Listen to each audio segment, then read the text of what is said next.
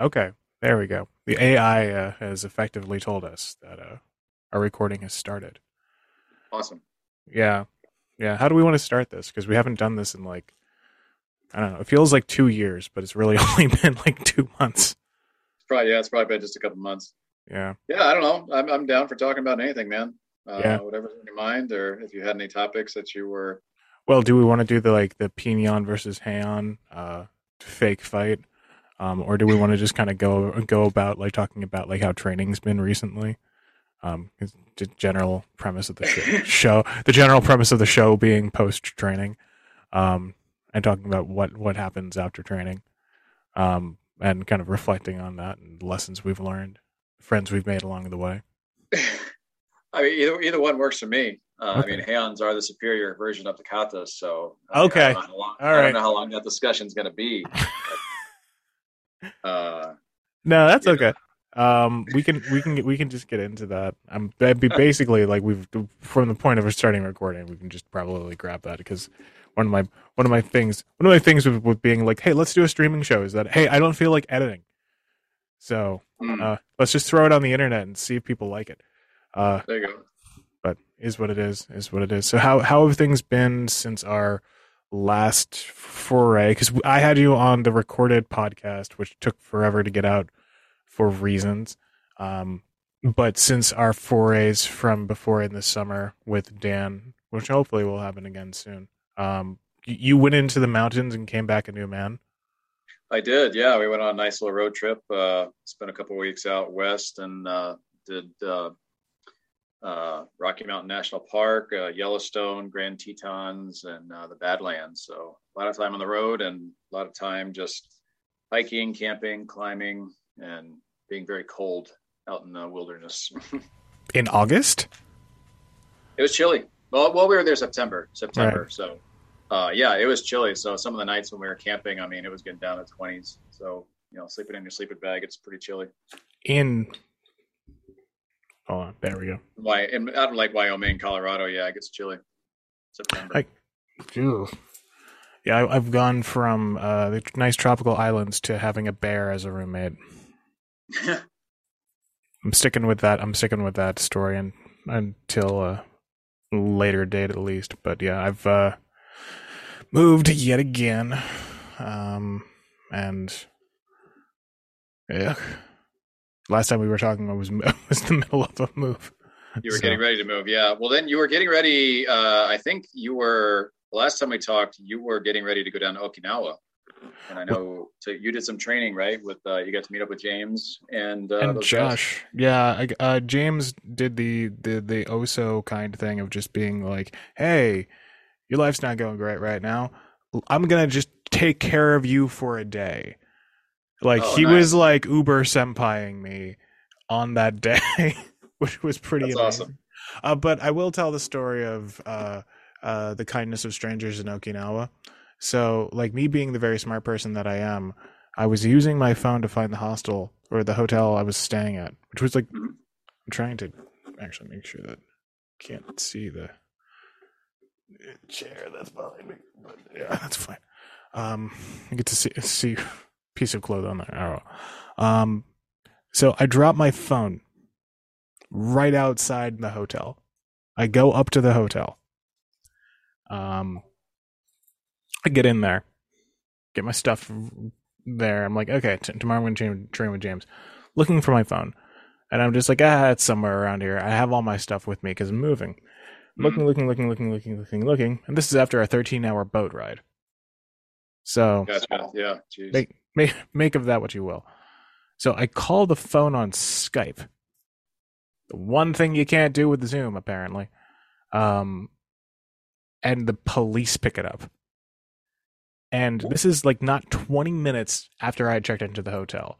20 minutes after I checked into the hotel, someone found my phone on the ground and went like 5 blocks over and gave it to the police in Okinawa. Wow, that's amazing. Wow. The best part was it was like, all right, I was trying to my Japanese is okay, but it was like, all right, I know where they're talking about, and I know where that like is in Kensho. It's like the where the town where the Naha city office is. I'm like, I know where that is, but from here to there, I have no clue how to get there. Hmm. And so it was just like triangulating 7-Elevens in, because they're like Starbucks in the States. It's like they're all over the place.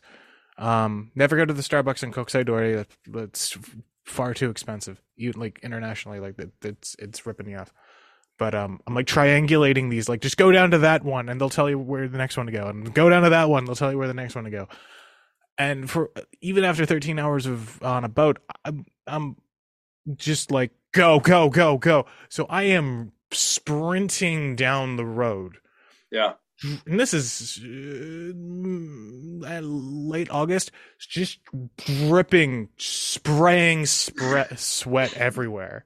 Oh, wow. And so I finally get to the this like police box. And if you've ever been to Japan, if anybody's ever seen a police box, you go into the police box. It is literally just a box, and you go in there, and they ask, like, they're not even there. Like, you have to like kind of like buzz for the police to come out. Uh-huh. So it feels like very like, oh God, like what are they hiding behind there? And they both come out, and they're like, all right, we need all your information. And then what was the most important part was that I call the person who found it and said thank you. You don't have to give them money. They just want you to do that. It's not a legal thing. They just kind of, it's a nice thing for you to do. Courtesy, yeah. So, Yeah. Yeah. Wow, that's awesome. Yeah, that's really amazing that someone would turn it in like that. That's not something you would probably have had happen over here in the States. Wow. Well, and what was amazing about it is that it was like the space of time was like 20 minutes. Like you think like if somebody had like just like how fast that happened. Anyway, I didn't mean to get into that story, but you were fighting with bears. Yes, we were wrestling bears. Had a couple go through our campsite, and they're pretty chill. They didn't bother us too much. We didn't bother them. So, but yeah, it was a good trip. A lot of body macing, and that, or like not macing, but basically finding like large swaths of wood to mace around with. Yeah, so I tried to take my mace with me when I could. Mostly it stayed in the car if we were going on super long hikes, and then I'd always try to find something to get my mace reps in when I could. My wife just rolls her eyes when she sees me doing that stuff, but she's supportive in her own way. That's funny. Yeah. But is it do you feel there's like a minimum, you need to get a minimum amount in before like, oh God, no, I haven't done this in too long? No, for me, it's more of an obsession with getting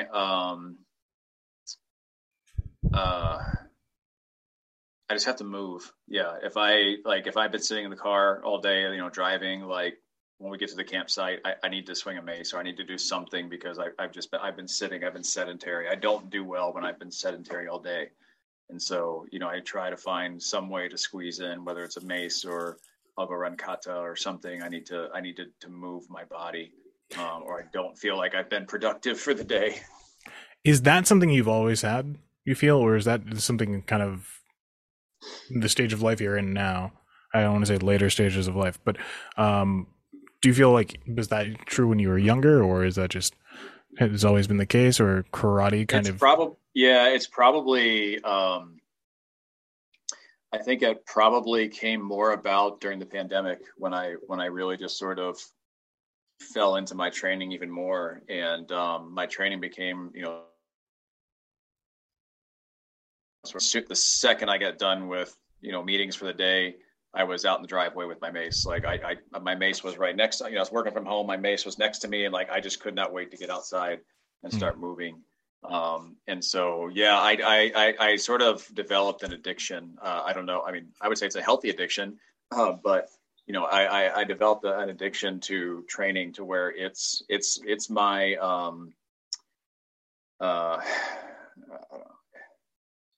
it keeps me in check, right? It's like, it clears my head. It's moving meditation for me, with all the craziness that's sort of going on in the world. Like, that was my way to just disconnect and now I can't stop. So, I have to do something every day. It's really, really hard for me to take a rest day. Like, even if I tell myself like, I'm going to rest, like I'll still try and squeeze in a yoga class, or I'll still try and, go out in the backyard with a mace or something, or run some kata in the living room or whatever. Like I have to, I can't not. I should probably talk to somebody about that, but it's a healthy addiction. At least I try to justify that in my own mind anyway. I mean, no, I would say there's something to that. I mean, it's not like you are doing something dangerous.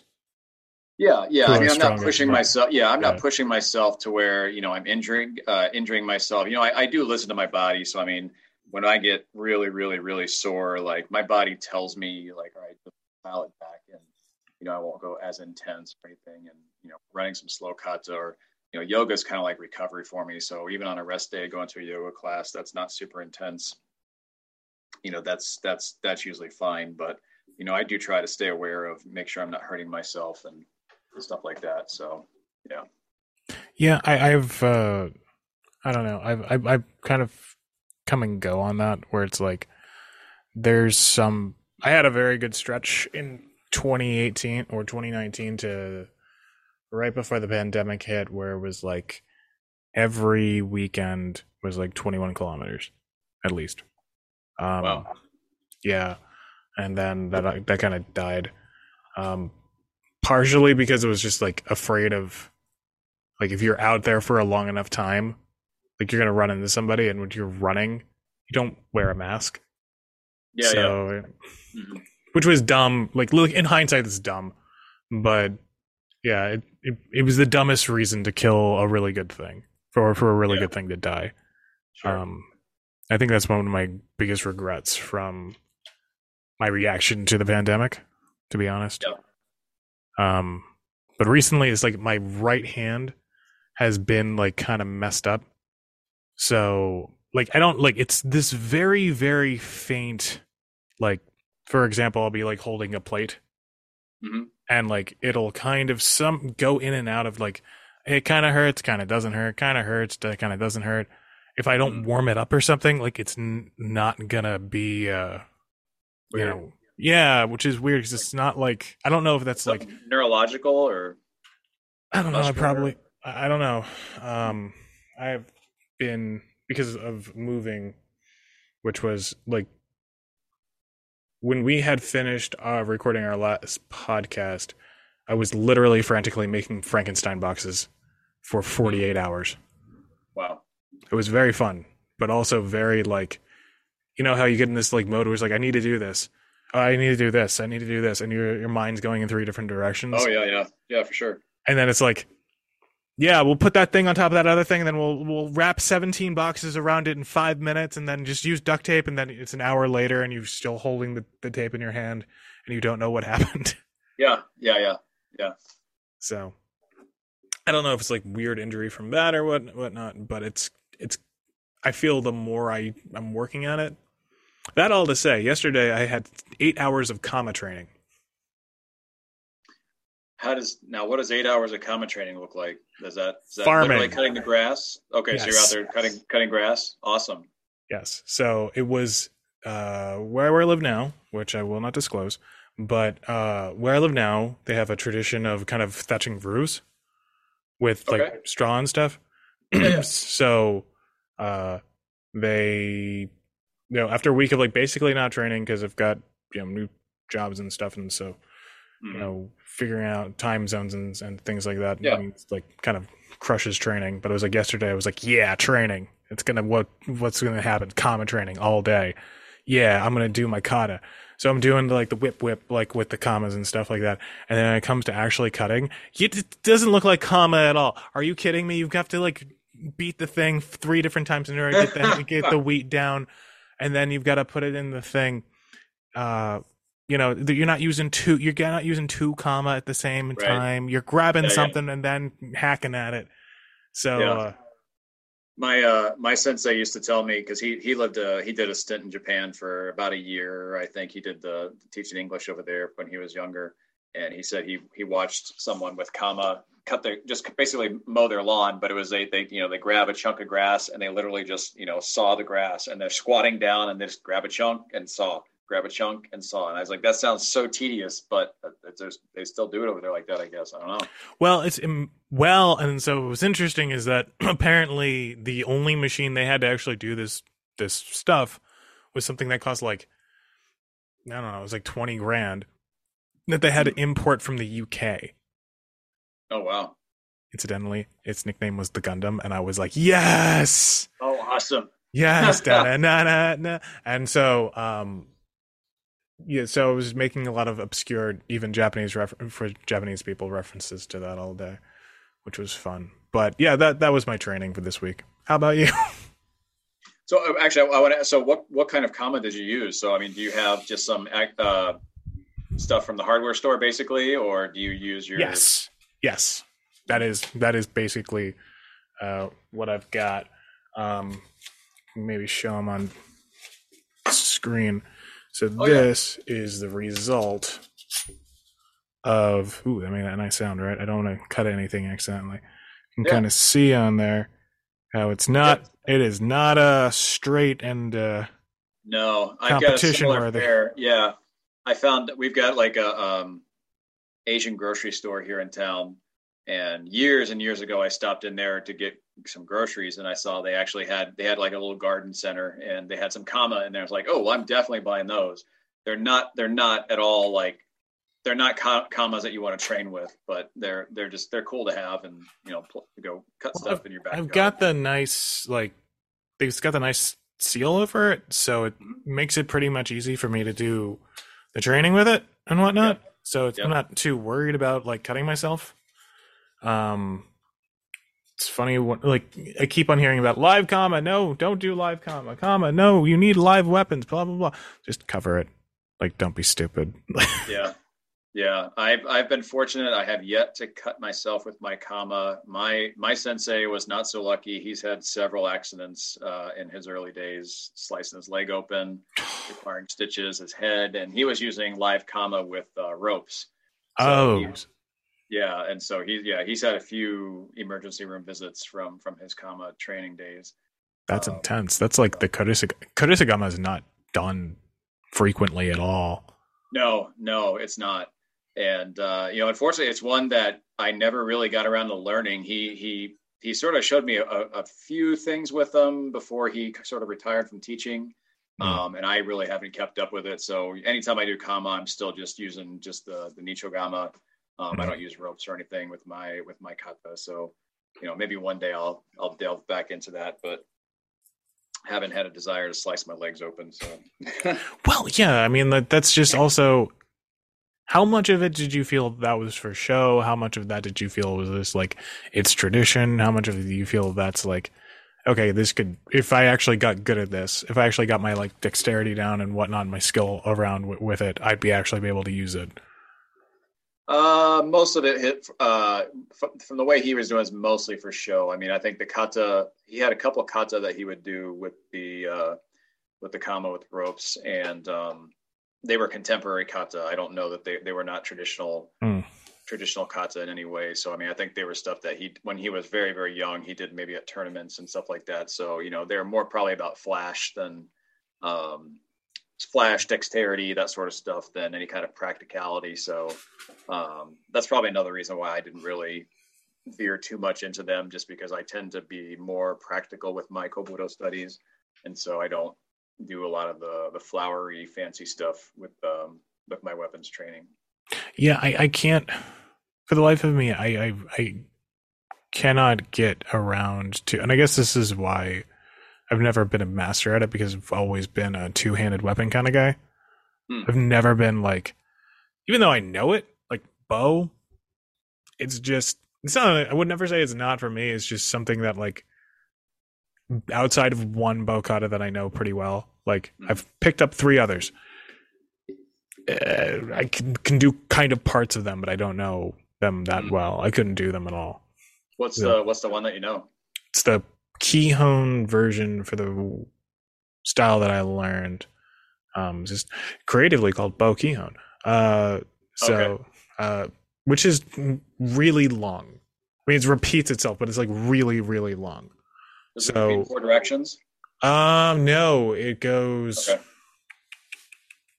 Because the first one basically. we teach is similar, but it's one of the longest ones we teach, but it's also the shortest because you're just repeating the same sequence, but you do it in all four directions. It's essentially a fundamentals kata. You, that sounds like a smart thing to do. The one I do is more well, and there was like some like kind of like complainy parts about like, don't do it this way, do it this way, don't do it this way, and like, so the problem with that one was it was always like always changing, but it was kind of the that's not Bo Kihon, I'm Bo Kihon, you're not Spider-Man, you're not Spider Bo, I'm Spider Bo, like Yeah. it's kind of that way, like on a basic thing. Yeah. So There's like, I found that I think there's more disparity between versions of Kobudo kata than there is empty-handed kata. I mean, we were talking about Heian Pinans earlier. I mean, there's so many different versions of Pinan or Heian Shodan out there, but with Kobudo kata, it's even more fragmented, and you'll see stuff that has the same name but bear absolutely no resemblance whatsoever to anything. So it's hard. They're even harder to trace back. one of the best things I heard about that was that the reason for that is marketing. Yeah. That the reason why you have so many Sakagawa bows that do not look like each other at all is because everyone wants to be Sakagawa bow. Yeah. That explains it. I do 3 versions. I have 3 Sakagawa versions in our damn syllabus for Kobudo. I probably do 1 most of the time, but yeah, we have up to 3. Yeah, but then it's like, did those all come from the same? Like, was that from the same line? Was that like Sakagawa Ichini-san, or was that like, oh, this is Sakagawa from this person, and the Sakagawa from this person, the Sakagawa from Sakagawa, really? Yeah, so I mean, they're supposedly all from Sakagawa, but they're the way my sensei learned them was through different paths. So the lineage goes back to different sensei in terms of how he or where he learned them from. So we do Sakagawa, Nokun Sho, Nokun Dai, and then Nokun Ko, so old version. And the Dai and the Ko version are very, very similar. There's like a couple movements that are different, and sometimes I'm like, why bother? It's just like two moves that are different. Why do I need to keep 3 different kata? We have our Kobudo syllabus probably has over 56 kata across all the different weapons. It's too much. It's too much. So I've even told my students nowadays, I'm like, you know what? I can't remember all these damn things. So we'll focus on some of these here, but mostly I try to focus just on the practical application and practical use of the weapons. And the kata are there as review, but trying to remember 56 kata, it's like, come on. Well, yeah, I mean, you don't need to. Well, the thing is, like, you need to have people. I feel that was made when you either had like this savant who was just like a human encyclopedia for that type of stuff. Yeah. But not everyone is that. That's impressive for damn sure, but like that's not. Yeah. Like, it's way too much of anyone to ask, and like not even close to like what anyone would tell you to do in any sort of like I'm trying to think of like boxing or like baseball. Like, I don't know, you don't learn like 57 different pitches, right? Yeah, right. Boxing sticks to the standard, handful of techniques, and that's it, right? So yeah, it is a lot.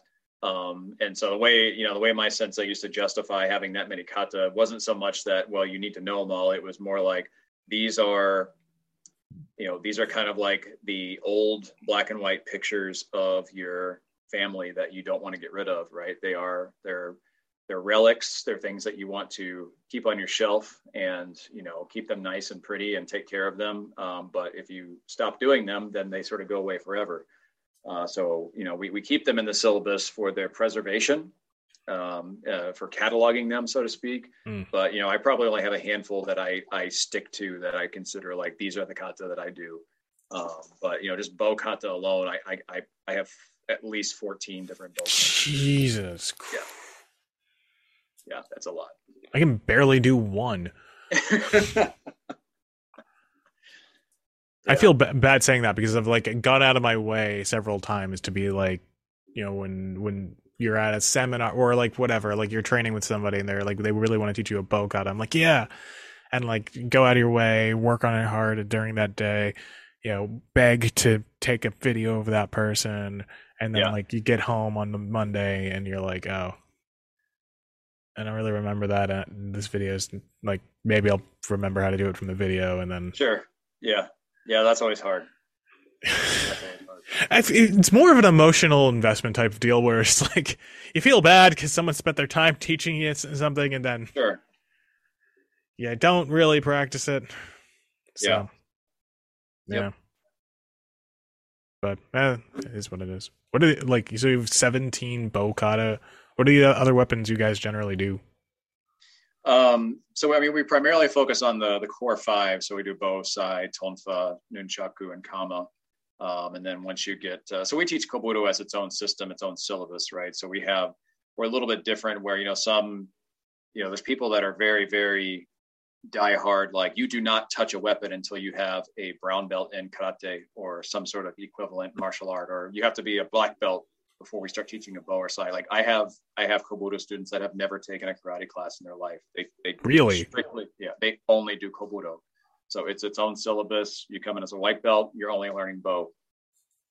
And then at yellow belt, you start learning sai, and you start learning your second bow kata. So you learn like one bow kata per belt, and then you gradually start adding more weapons and adding more kata as you progress. So so you're starting bow at white belt.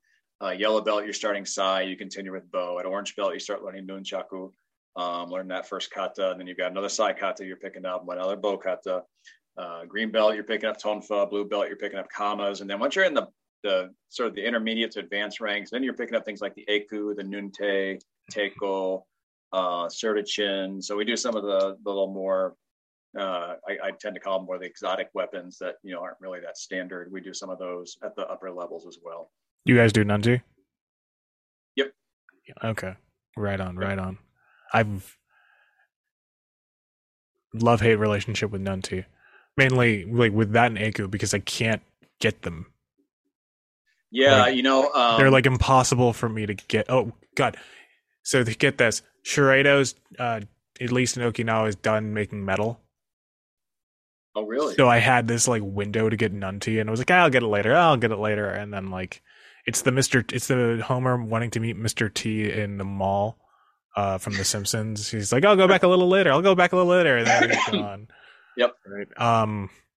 So yeah, you want at least in the Okinawan part. You want Manjisai? Nope. You want nunti bow? Nope. Wow. Interesting. Because it's not making up the majority of their business. The majority of their business is like gis, uniforms, and like sparring and like sparring gear and like figurines and like books. Yeah, I used to have a pair of Shireido sai that I loved, and I ended up basically giving those to one of my senior students when I got another pair that I'm not as happy with. So one day I want to get another pair of Shireido sai if I can ever find them, or at least have just a pair that fits me better. Yeah. Apparently they don't make them anymore. Yeah, I'll have to find like someone else who can fabricate them. But the nunte, like I have a love-hate relationship with the nunte also. One, I don't have a real one. I have one that somebody made, like they took a straight bow, drilled a hole in the top, and shoved a manjisai in there. So it's incredibly clunky and not well balanced, and it's heavy as hell. So if you're running through a kata with it, it's like you're gassed out because this thing is just a beast to swing. So I would love to find a nunte someday that is actually, properly made, well balanced, and, get to do something with it. So, I don't play with my nunte all that often just because I hate using that damn thing. Well, if you want a balance challenge, and you want to meet a very cantankerous old man who lives in New Jersey, you can go to my dad's house and get my Eku. It's made of like Kokobolo. It's weird. made. It's not. It's like basically made to be like a bow, but it's too big. It's probably too heavy. But I feel like for you, like that would be like a balance challenge and like Oh, a weight maybe. challenge. Now my So Aku, I have a nice Aku. I have a custom made Aku that I think is made out of Purple Heart wood or something. I got that. I think they're not around anymore. There used to be a custom weapon maker called Crane Mountain. oh yeah, Uh, Crane. yeah, so I have an Aku from there, but Nunte, yeah, my Nunte is just terrible to use, just terrible. Yeah, I are they supposed to have a broad down the middle? I honestly don't know. I've Yeah. literally never seen one that is sort of properly made, so I don't know. I funnily enough, I have a student who loves to. I mean, he's a craftsman, so I mean, he made me a nice bow out of ipe wood. He can make anything, and he's like, if you want me to make a nunte, I'll make a nunte. Just tell me how it's supposed to be made. I'm like, I don't know how it's supposed to be made. Like, I've never seen one, but you can maybe find something out on the interwebs. Who knows? Well, it's like, and this is the biggest why everyone's like Japan, like Okinawa martial arts is the advanced Japanese martial arts. Like now, Japanese martial arts like are like overly detailed in like several different ways to the point where like they tell you how to fold a hakama like 5 different ways, right? Yeah, Okinawan martial arts, on the other hand, is just like, yeah, we got this from somewhere. His dad knows something about it. yeah, Uh, it's not to insult Okinawan martial arts. It's just literally like, yeah. I was trying to explain that to my that particular student one time because he's going to be making he's trying to make some taiko for me. And mm, he's like, well, how do you want these made? And he's asking all these questions because he wants to be very accurate and precise. And he's like, well, how are these usually made in Okinawa? I'm like, well, they're not really like, I mean, they just used what they had, right? They didn't mhm. really have like the Takeo store that they went to where they could just buy these things. I mean, The most Taiko of the, craftsman. yeah, really, most of the, the Okinawan arsenal is just whatever they had lying around, and that's what you used. So there's not like a standard way to make these things. It's figured out, I guess. Yeah, Yeah. I can't Well, really give you much to go on. well, it's like they had glaives, they had like naginatas, they had swords too. Sure. Yeah. There is a very short list of people who actually do like quote unquote Okinawan sword, Hmm. when like Okinawan naginata, Right.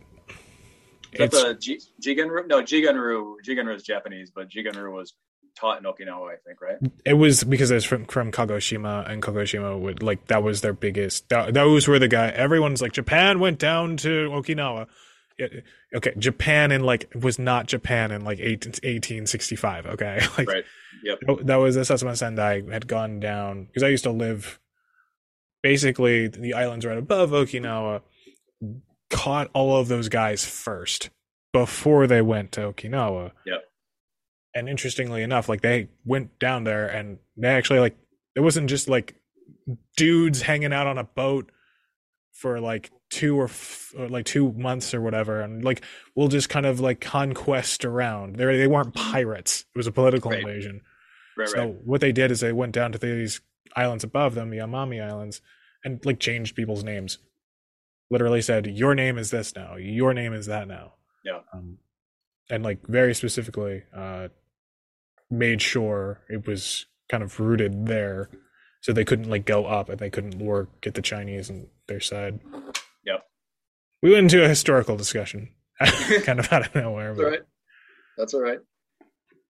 but Yeah. these guys, the Chizukumbo, have always been. Nice. I don't know how much you've seen of these guys. I have a pair. It's not doesn't have ropes though. It has a actual carved out hole for the fingers in the wood. Um, but I'll use them. I'll use them as teiko. So I'll do like Maezeto no teiko with the Chizu Kunbo if that's all I have handy. If I don't have my teiko available. Hmm. Yeah, everyone's called them Teiko, but they how I was always taught to use them was moving them around like freely like that. Mhm. They were never supposed to just be like have the like kind of stiff hand. Yep. Do you feel that Teiko is more stiff-handed?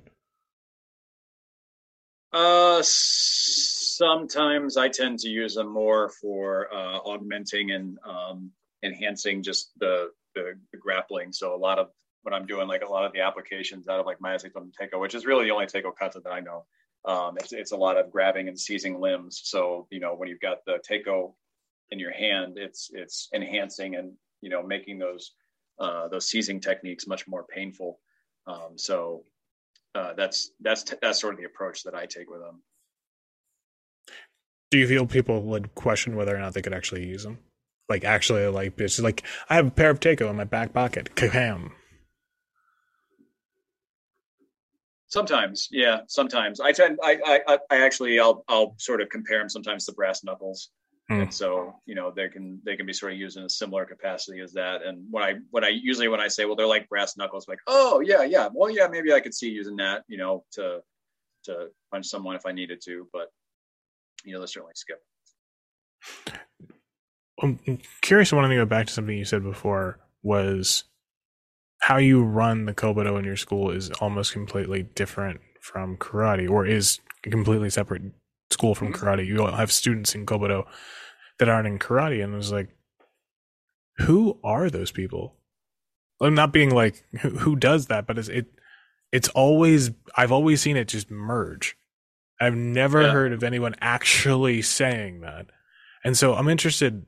Not that like I wanted you to disclose anything about your students, but like, like how does that conversation start? Is it people who want to just learn weapons? Is it just people who are like... usually, yeah. So, I mean, a couple of the, so one of my senior students who's been with me for a long time, at least over a decade, he joined us when he was very young because he saw, I think I was doing a Kobudo demonstration on campus at one point. And he happened to be in the audience. And then after the demonstration, he looked us up and said, I would love to learn weapons. So he's now a weapons student. Most people find us just by, I don't know, they're out there searching for, they want to learn weapons or they've got an affinity for learning weapons and they reach out to us. And, it's definitely one of our smaller classes. It's never been, the class that, everybody sort of flocks to. It definitely attracts a certain personality type. I don't know how I would describe it. I get all kinds of people that come in to try that class, from the people who have, been watching anime all their life and they think they know how to use Sai, and then they get in class and they realize this is nothing like what I thought I'd be learning, to people who, just they think weapons are cool and they want to try learning them. And so they start coming, and it's pretty interesting. It's definitely a different, definitely a different personality type in the Kobudo class for the people who just do strictly Kobudo. I've got maybe only 2 students who do both karate and Kobudo. And I've got another one who does karate, he does Kobudo, and he also does Iaido. So he kind of does the trifecta. Depending on what, that's like, because I guess, do you feel the Iaido would have to kind of round that out? Because there's a lot of people who will strictly base the Kobudo on like attack of sword. Right? Yeah. And a sword attack and everything is based on that. Which... Yeah, so I don't do that. But I'm familiar with that sort of mentality where, your Sai are for blocking a samurai sword, and everyone, I don't study Iaido, but all of our Iaido sensei would be like, you would never in a million years want to try to catch a downward cut from a samurai sword with a Sai. You're just, that's about the stupidest thing in the world you could do. But yet that's one of those things that has one of those sort of romantic kind of, I don't know, rumors that has, perpetuated throughout history, and people think, oh, these are, not only did you plant seeds with your Sai, but then when the samurai came and attacked you, you could use it to block their sword. And so, like, as I said earlier, I try to implement some practicality into the Kobudo that I teach. So most of the time I'm trying to teach through the context of, the historical premise that a lot of these things were used was, the Sai, the bow, there were tools that the Peiching class would have carried, with a law enforcement, for better or for worse, right? For domestic security. So, when we're looking at applications from the different movements with the Sai, it's like, okay, these could be possibly grappling or movements to arrest someone, right? They're not necessarily because you've got the samurai across from you and you're sparring with them, deflecting sword swipes. So when we do a lot of our partner work with the Sai, for example, we will do stuff against the bow. We will do stuff against Sai, but then we will also do I will give them just a giant stick. Try to work with what the average untrained person might do if they were to just pick up a random stick and start swinging at you. You are now needing to defend yourself, and what options do you have available to you with the Sai? But not likely. It's not likely that person would have had a samurai sword. Now, if we look back historically, Okinawa being a busy port that it was, with people coming in from China and all over, there were pirates, marauders, for better or for worse, or if you want to use that word. And so, it was quite likely they were facing swords of some kind, but it wasn't Knives, the romantic idea. Yeah. It wasn't the fighting off an army of samurai with your Sai and your bow on your hip. Yeah. No. So I try to introduce some practicality, some more realistic perspectives on how we do the kobudo. And so, the people who do iaido as well, they sort of understand that. We have kind of a running joke in our dojo where, they call us the peasants, and then they're the aristocrats with their swords. So. I mean, that's not far away. I mean, it's interesting. It's you have the gentry of the fancy lad fencers, and then you have bad boys like Okinawa, right? Yeah. You're just learning to police with these weapons. Yep. Which just makes me think about current times. It's well, what if we, if we're talking about all of that, not to get political or anything, but it's just reintroduce this to the police force. Sure. Just take one thing away and give them another, and then Yeah, there's a really I don't know if you're familiar with. There's a really great book by Andreas Kast. I can't remember how to pronounce his last name. I think I know who you're talking about. Yeah. Yeah, but I think it's called A Stroll Along Ryukyu's Martial Arts History. It's a really cool book. It's got a lot of different anecdotes in there and different stories that he's found and translated. And one of them, I can't remember what particular sensei it was talking about, but it said, he heard he was working as law enforcement at the time, and he had got word that there was a riot breaking out at the market in town in Okinawa, and he grabbed his bow and he went down and he broke up the riot. There's no other details given. It's just saying that he grabbed his bow and he went down to the market to disperse the riot. And I when I hear stuff like that, I'm thinking all right, so what would he have done? Would he have just gone in there and started swinging his bow, or what would he have done if someone attacked him? He's not going down there to face an army of samurai. It's peasants, it's merchants, that sort of stuff. And so what would he have been dealing with? And that is the sort of thing that, the Okinawan bow or the kata that we're doing is sort of used is for, right? It's not, these aren't battlefield techniques. This is not, warfare techniques. So, we try to look at it through that perspective. I'm just thinking that's the worst police report ever. It is. Think about it. It's just yeah, there's a riot down by in Tamari, so we had to go, grab the bow, broke it up. Yep. Took care of it. Yeah. We can speculate on technique all day long. It's probably wasn't all. I mean, because you have to think about, and this is something I never really heard much about, where it's dealing with knives and how those guys would probably deal with knives with Sai. Possibly, yeah. Or even just using a longer range weapon to kind of keep people at bay so they don't have to deal with a knife. Sure. But in most of this practice, that doesn't come up too much. But so it's really interesting to hear that you teach, because I didn't know that until you said it. That you teach a completely separate course of study that's completely outside of karate, where people just learn weapons. So yeah, really... it's I've I've not really met anybody else or talked to anybody else who does it that way. And it's always the way it was done since I've been with my dojo for, over 20 some years. So, my sensei always said, like, hey, if someone wants to learn, I'm going to teach them. I don't care if they've never had a karate class before. Now, obviously, if you have experience or you are also studying, an empty-handed art, you're going to have some advantages over someone who's doing purely weapons, right? I mean, stances, like how would you like teach stances in the beginning? Like, is stance work going to be, because you're just doing kata, but or you're not just doing kata, you're also trying to throw application in there. Yeah, we do. Yeah, we do. We do stances. We do kihon. Yeah, so they're learning stances. They're learning all the standard stances that I teach in my karate class. So Zenbutsu Dachi, front stance, back stance, all that stuff. I teach all those things. And the folks who have done karate already or have some experience, they pick up that stuff a little bit quicker than the ones who haven't. But yeah, I mean, it just takes them a little longer, but they pick it up just fine. But then actually like saying like, no, we're not just doing kata, we're also going to learn like practical technique. We're actually going to practice it. Yep. And then you throw the steel mace stuff in there, then it's like you get a real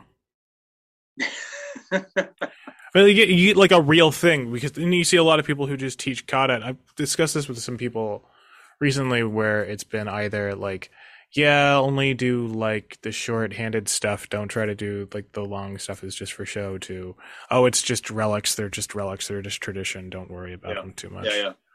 And so like actually here is someone who's doing that. Yeah. When we'll spar. Yeah, we'll spar with our weapons. So just the other day we had them doing some bow sparring. We don't put on gear or anything, but we keep it controlled. And it's funny. I was remembering my back when I was a Q rank learning Kobudo, and my sensei would say, if you ever watch someone do their bow kata and they keep opening their hands a lot when they're making their strikes, that tells you they've never had somebody else striking their bow while they're making that, because you will knock their bow out of their hands if they keep opening it up. And so it's true, because it's an easy habit to get into, but the second you have someone spar somebody else who's got a bow, it only takes a few times getting your bow knocked out of your hand before you realize, like, oh, I need to hold on to this thing and, keep my arms strong. Otherwise, I'm going to lose my weapon. So yeah, we do a fair bit of sparring and application work. We teach, you got to learn how to roll and how to fall with your weapon so you don't puncture yourself or something. So yeah, we try to keep it as practical as possible. Cool. Yeah. So what do you got going on this week in terms of like goals, training, classes, stuff like that? Yeah, not so we're getting right now. I'm kind of focusing on sort of figuring out what we're gonna do with our space. Or we're at the time of year where I'll typically get asked by our landlord if we're going to be sticking around another year. So that's always fun. Yeah, I'm kind of wrestling with decisions of, do we stay here and try to risk another year during the pandemic, where, I mean, we've been okay, we've been stable, but rent's going up and all that. So it's like, all right, maybe we should look at maybe moving. So that's sort of been at the forefront of my focus as far as the dojo goes. But I'm still getting in, several times a week and putting in a few hours.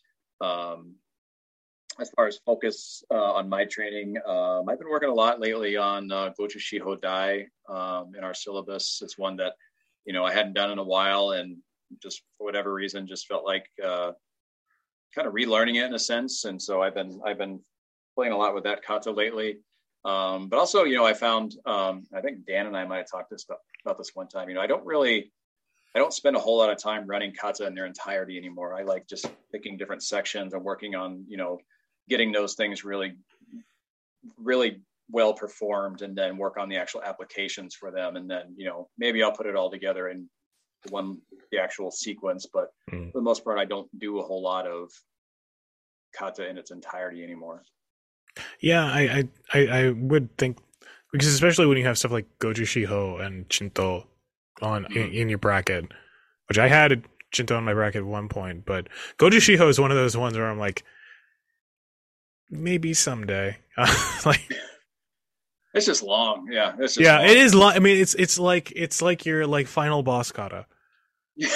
and or like, that's why people are like, it's your black belt kata, because it's the longest one, or whatever. And yeah, I can see doing that, because one, you're going to get more out of it doing it that way than just it's like focusing on one note, one part of a song when doing it well rather than doing the whole thing Yeah, badly, sure. and Yeah, actually being able to get something out of it rather than, okay, we yeah. did it. Hmm. Good job, everyone. It would be an interesting topic for a future discussion, maybe, because if we got into it now, it would take a whole other hour or more. Yeah. But you know, so there is this, and this ties back to teaching Kobudo separately, and like I said, some purists would say don't ever teach anybody weapons until they get a black belt, whatever.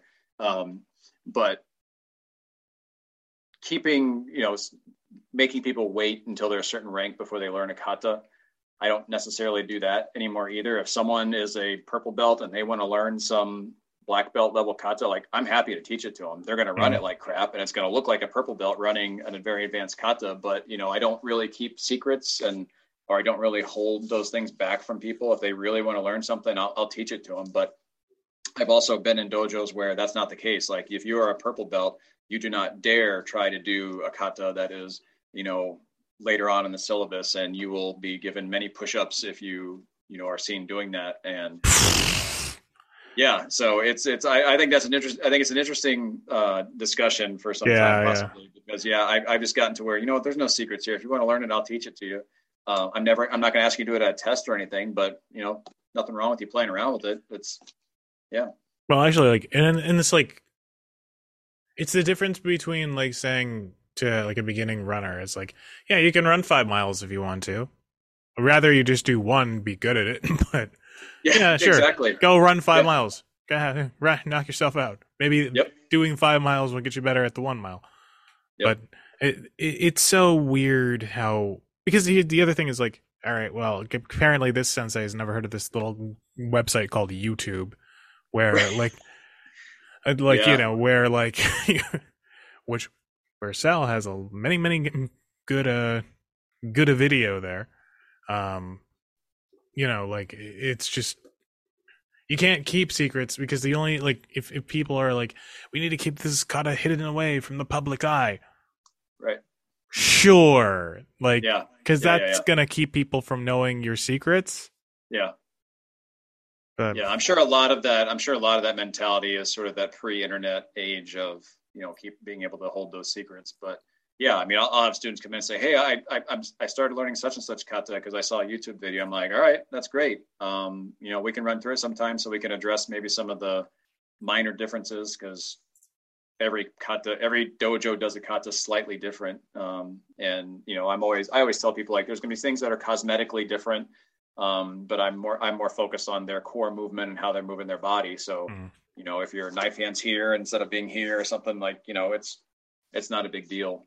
But I've always been all for like letting students explore, and you want to learn different kata, go for it. I'm only going to ask you to do the following things, but go do what you want. Yeah. Cool. Well, hopefully you don't have to get on that Zillow anytime soon. You can keep your space, but cool. I hope not. Probably going to look at finding a place where I can just rent by the hour, because I mean, we for the number of hours that we actively offer classes where we currently are, it's probably maybe 12 hours a week. We only teach in the evenings. So our place sits empty and unused, 80% of the day, and we pay $1,800 a month. So I'm like, this doesn't make good business sense. We need to probably just either find some way to fill those empty time slots, or which I'm not going to do. Like I'm never going to go to teach full time and try to make a living off of that. I don't make any money from the teaching that I do. But I can go to another place and just pay for the 10 hours that we are there a week, and not have to charge students as much. Yeah. And I mean, like, that's a whole other discussion on its own, but that's one of the reasons why I've never been able to. Maybe one day, like when I retire, but not until that time. What am I saying? I'm never going to retire. What is this retirement? But hopefully, I hope that works out, man. That is not a position I've seen others go into Mhm. quickly and then kind of burn through. But it looks like he had something there for a while, but is also like landlords being crappy, and I've seen the remains of that when it didn't go right. So, Yep. yeah, That's the cool, way it goes. cool. Well, we'll wrap things up here. Thank All right. everyone for watching, and yeah, we'll catch you all on the flip side. Thank you.